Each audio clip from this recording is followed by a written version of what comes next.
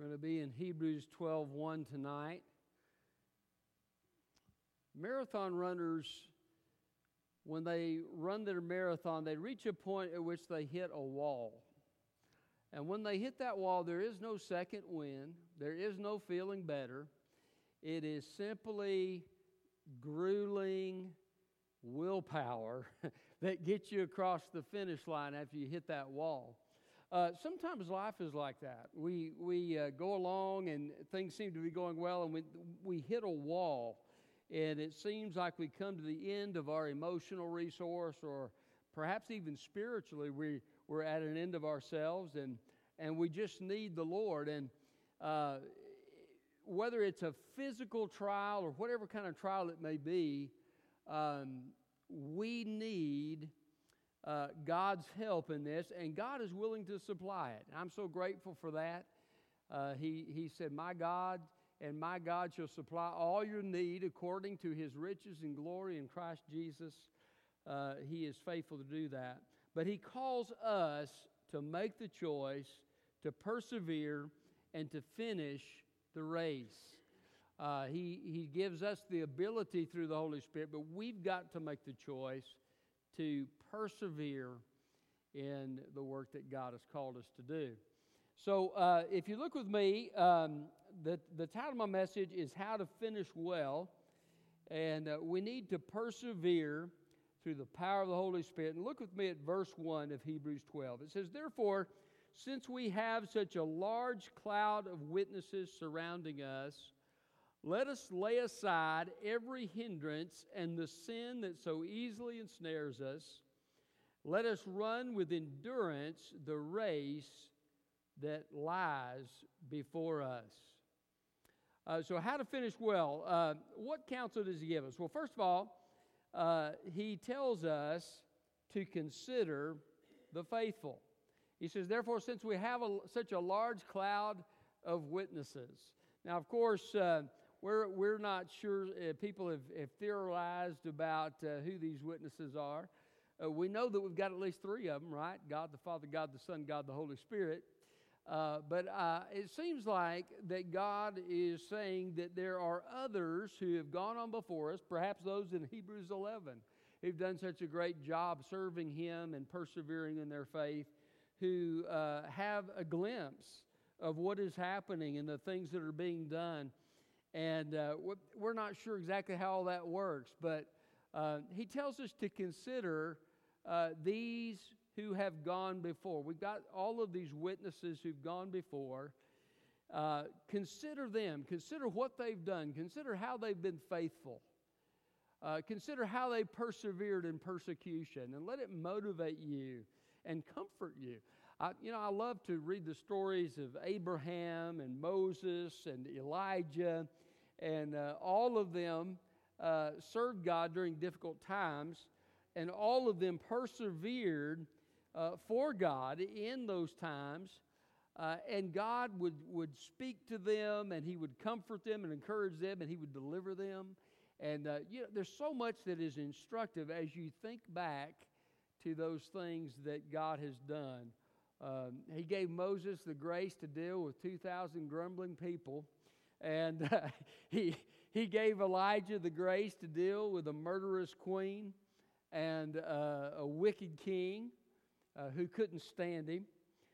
He provided for Elijah with a brook, and then the ravens came and brought him food. Then from a poor widow who was fixing her last meal, God just took care of them in so many ways. As they persevered, God was there, right there with them. I think of Joseph, and God had a purpose for Joseph's life, but his brothers sold him into slavery. Then he's in Potiphar's house. It says the Lord was with him. He's promoted, and he does well, and then he's falsely accused and thrown into prison. But guess what? It says the Lord was with him. And he is promoted in the prison, and he's helping the keeper of the prison there. He interacts with some of Pharaoh's people, and then ultimately, after a long period of waiting, is exalted and ends up saving his own people and the land of Egypt and the region through the work that God does through his life. God was with him at every single step of the way, and he provided what he needed. So consider those who've gone before. Consider the cloud of witnesses who have seen these things before, and they have gone through these things by faith, and God has supplied what they've needed. We can do it. I was reading earlier today about Sarah. You remember when the messengers came to Abraham, and they're saying, Sarah's going to bear a child at this time next year, and she's in there in the tent. Is this really going to happen to me? Don't you know how old I am? And the angel says, well, hey, wait a second here. Is anything too hard for the Lord? Is anything too hard for the Lord? And so as we consider these who've gone before, and we know the story, God supernaturally gave her what he promised. Sometimes we think, well, God could never use me to do such and so, or this is impossible. For this to change is impossible. But God is able. So consider those faithful ones who have gone before and their service for God. How to finish well, consider the faithful. Secondly, put aside the hindrances. Put aside the hindrances. If you look at verse 1, he says, let us lay aside every hindrance. Let us lay aside every hindrance. Sometimes people can take this to extreme. Paul Powell told a story one time. He was getting ready to go on vacation, and one of his members said, well, the devil doesn't go on vacation. And he said, well, first of all, I didn't know that I was supposed to follow the example of the devil. Secondly, if I didn't go on vacation, I'd be as mean as he is. And so, but some people think, well, never take a break, never do anything other than serve the Lord. And I think that is a recipe for burnout and crashing and burning, because God has designed us with a need for rest. And so there's nothing wrong with taking rest. There's nothing wrong with doing things that kind of rejuvenate you and refresh you. But there are times when God is so crowded out of our lives that we can't fulfill the purpose that God has called us to fulfill because we're just too busy doing other things. In those cases, God may begin to put his finger on something. We had some friends in Texas, and she'd come up here to visit one time, and she was telling us about her son, that he had pot-bellied pigs. And he kept those pot-bellied pigs, and I think he took them to shows. I didn't even know they had shows for pot-bellied pigs. But he took him to shows. He did all these things with these pigs. And one day God convicted him about his pigs. And he told his mom, he said, I'm getting rid of my pigs. She said, why? He said, you love your pigs. So why are you getting rid of your pigs? Well, God has shown me that they have become more important than my service for him. And it's time to get rid of them.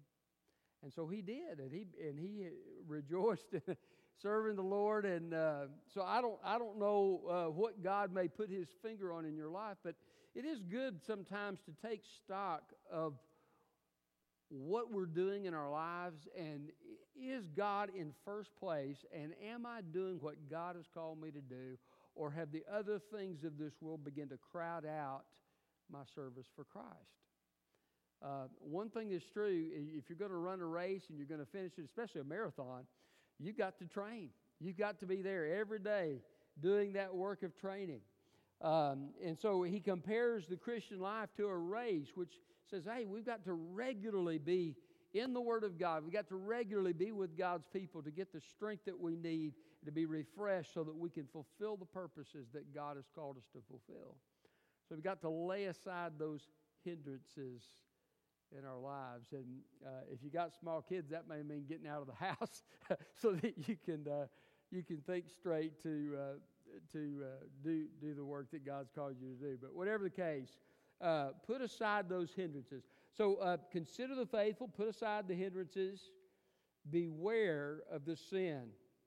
He says, let us lay aside every hindrance and the sin that so easily ensnares us. Literally, it isn't like it's a specific sin that easily ensnares us, but every kind of sin that could potentially easily ensnare us. We've got to be aware of sin creeping into our lives. If we're going to finish our race well, none of us are perfect, and all of us will fail, but we've got to keep our eyes open so that sin doesn't rob us of God's best. What sin was it that caused Adam and Eve to be thrown out of the garden? They ate a piece of fruit. Right? Doesn't seem like that big a deal, right? I do that just about every day. I eat a piece of fruit. But the problem was it was a disobedience to God. That was the only thing. That was the only thing they had to worry about, obedience. They had no other law of God to follow. They were innocent, kind of like a child's innocent. And that God had only given them one thing to do. And they disobeyed, and everything changed.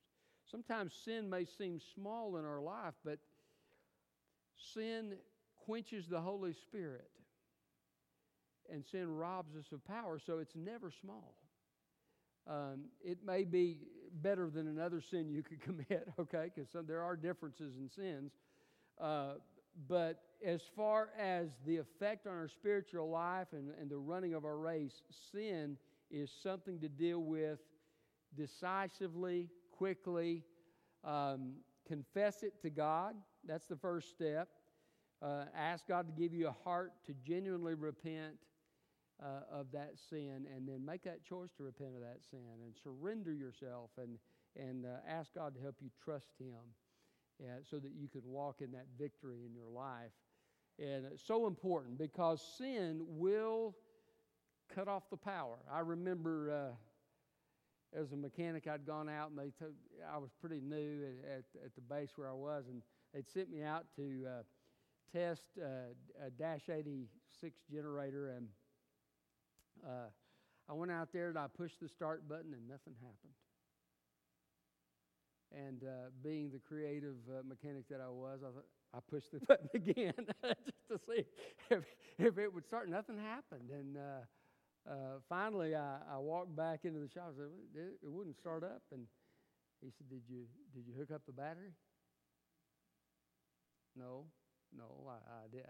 Well, go check the battery and see if it's hooked up. Well, sure enough, that's what it was. I was kind of embarrassed. I hooked up the battery, pushed the button, boom, started right up. Many Christians don't have God's power, don't have God's joy because they got the battery disconnected. Their sin has cut off the fellowship and the power of God in their life. Even though God's present, His blessing and His power is hindered through their sin. So take those sins seriously and beware of them. The sin that so easily besets us. The idea is kind of that it's laid around us. It's like, it's like one of those really committed fishermen that I've seen from time to time. He's got 6 or 7 fishing poles. He's got one bait here, one bait here, one bait here, one bait here, one bait here. It's all around. Those fish are probably like, man, what a smorgasbord. But that sin, the enemy will try to put those things around us and draw us astray, and sometimes will take us down a path of destruction. So if you want to finish your race well, beware of the sin. So how to finish your race well? Consider the faithful. Put aside hindrances. Beware of the sin. Thirdly, fourthly, persevere in the race. Verse 1. Let us run with endurance. Let us persevere. Don't quit. Persevere. Sometimes running is pleasant if you're in shape, okay? I remember I first started running a number of years ago. I got out there, And I mean, it was pure misery. Every step I took was pure misery. Oh, I've gotten in a little better shape, and sometimes I go out and I enjoy it. I'm in the sunshine. It's a beautiful day. I'm enjoying it. But it's not always enjoyable. Sometimes I get a side stitch. Sometimes I do something to a foot, or, especially when you get older, you notice those things, right? But it's not. And sometimes you just have to, when there's difficulty, you just have to persevere. A lot of times I don't feel like running. I get home and I'm thinking, boy, that recliner looks good. You know what I'm saying? I just don't want to run. And sometimes I give in to that temptation and I head for the recliner. But other times I will go out and run anyway. Guess what? Nobody ever finishes a race sitting on the recliner. So we got to persevere. Keep on doing. Sometimes people will do something for the Lord and they'll be very excited at the beginning. But then comes along criticism. And they get discouraged by the criticism and they quit, or they continue, but they don't continue with the same level of effort or enthusiasm. Sometimes we just get tired, don't we? We need a refreshing. And we can go to the Lord for that, and we can come to Him with our burdens, with our struggles, and He can give us the grace that we need. But sometimes it's just putting one foot in front of the other and serving God. Sometimes it's just hard.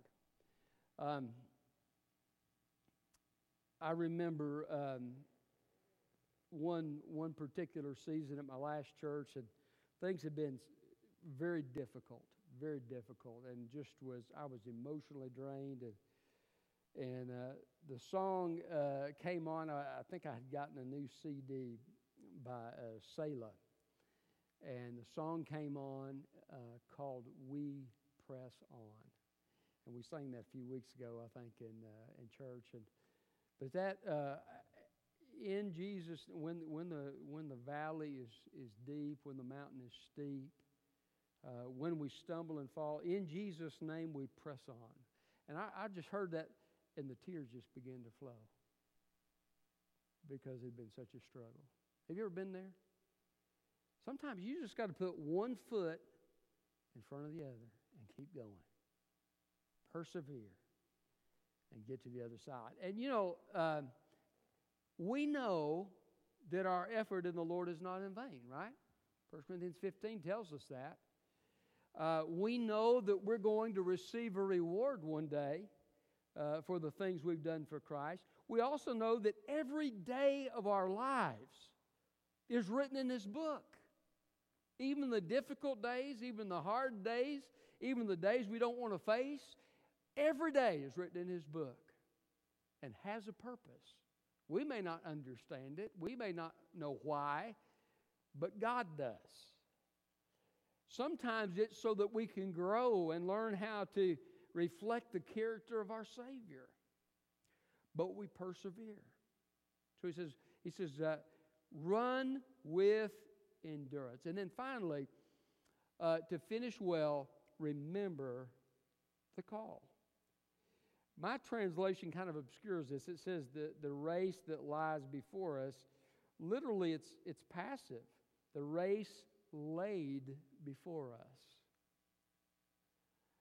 And I like that, because it means that my path in life is not an accident in the eyes of God, and neither is yours. God lays a specific path before us. And if it's His path, He's got a purpose for it. And if it's His path, He's going to be with us to help us walk it. And if it's His path, guess what? We've been prepared for that path. I like what Ephesians says. We are His workmanship. Poema, the result of what He has done. God has crafted us. He has designed us. We are His workmanship, created in Christ Jesus unto good works, which God has prepared in advance for us to walk in them. So it's all part of the plan of God. God has designed us for that plan. God is with us in that plan. It has been laid before us. So we remember His call. You say, well, I'm not a preacher. What are you talking about call for me? I'm not a preacher. I wasn't called to preach. Well, I understand that, but the Bible says that all of us are called. Romans 8 talks about that. We are called to God's purpose. We are His workmanship created unto good works, which God has prepared in advance for us to do. So God has called, He may not have called you to preach, but He has called you to something.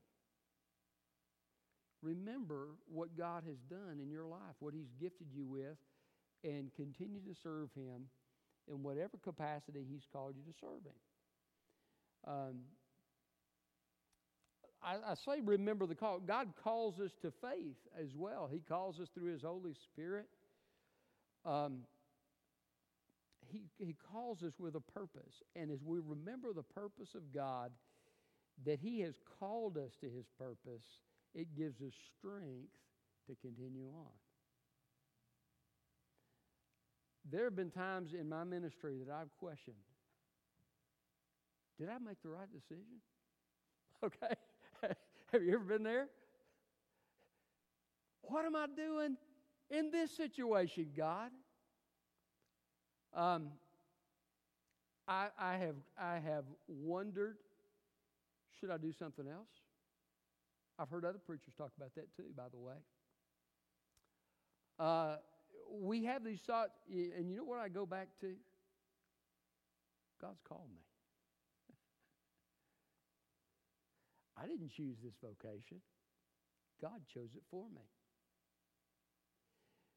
The same thing is true for you. You may not be called to vocational ministry, but you're called to God's purpose. And so as God reveals His purpose to you, recognize that as His call. And go back to that when you are struggling in your spiritual journey. His race has been laid before us. Now, God knew us before the beginning of time. That kind of blows my mind just a little bit. It says He foreknew us. And by the way, you can say that word without being a Calvinist, okay? Some people, wow, are you a Calvinist? Yeah. Okay, well, and nothing wrong with Calvinists, okay? But I just, I do believe that God saw me before time began. Isn't that an amazing thought? You know, I'm a little speck in the universe, but God saw me. And He set me apart. I love what the Scripture says. Paul is speaking. He says, before I was born, I was set apart to God's purpose.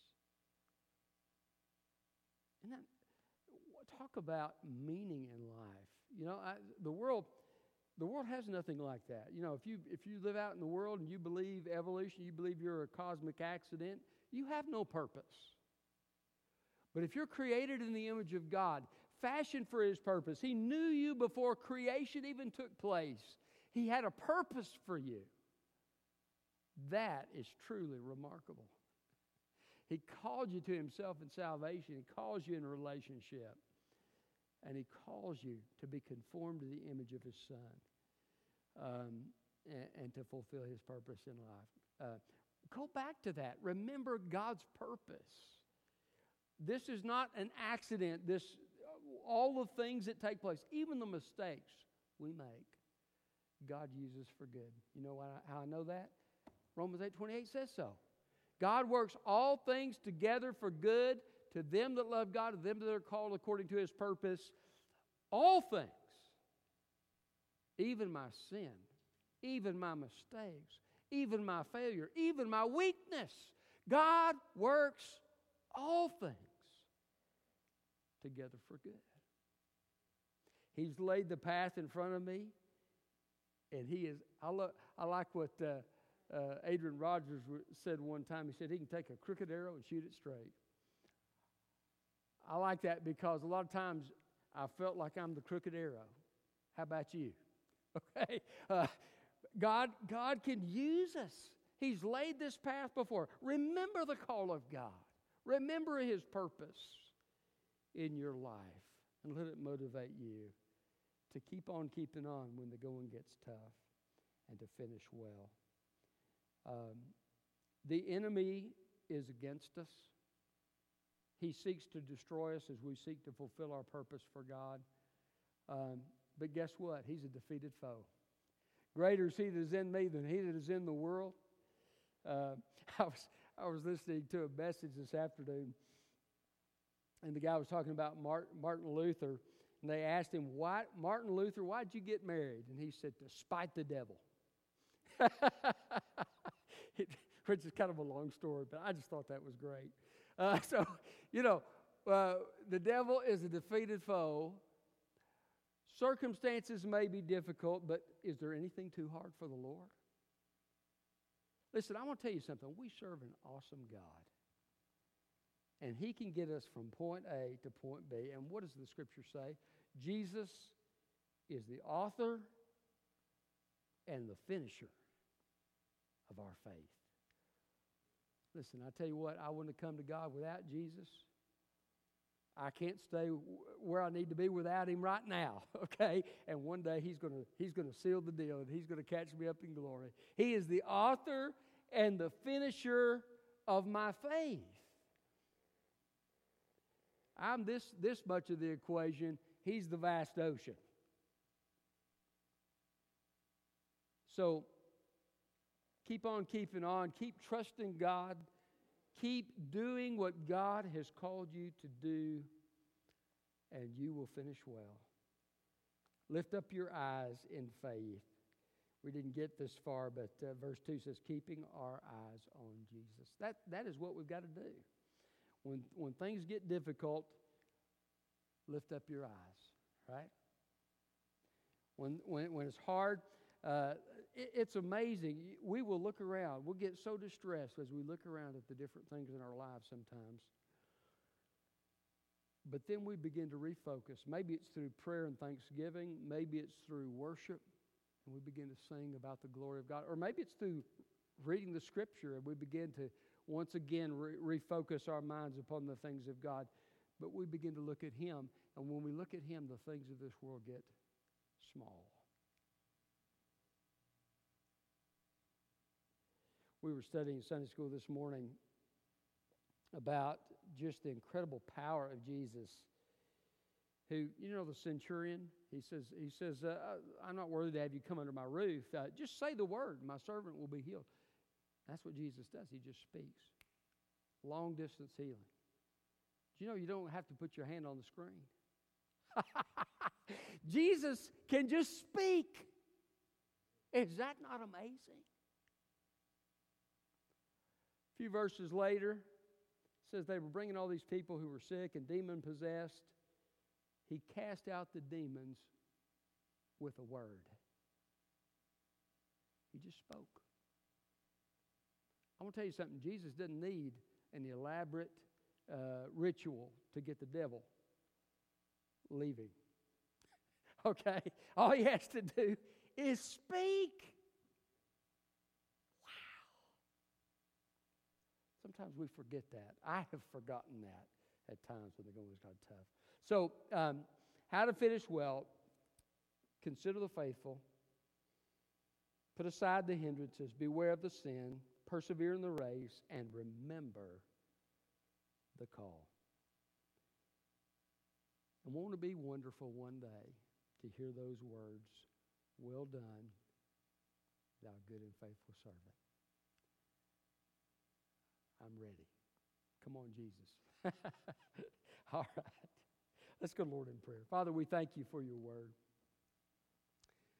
Thank You, Lord, that You have given us a race to run. Lord, You've given us such a great significance, Lord, in Your kingdom. And whatever we do, God, to have a role in Your eternal kingdom is such an amazing thing. Help us fulfill that role, God, by faith. Help us keep our eyes on You. Help us keep going. And help us get to the other side, Father, and look back at all you've done and be able to praise and exalt your name for all that you've done. Thank you that you are faithful. You're still the same God who's done all the wonderful things we read about in Scripture. Thank you that you answer prayer. Thank you that you don't leave us. Thank you that you're always sufficient. Lord, help us persevere in you to the glory of your great name. And we pray it in Jesus' name. Amen.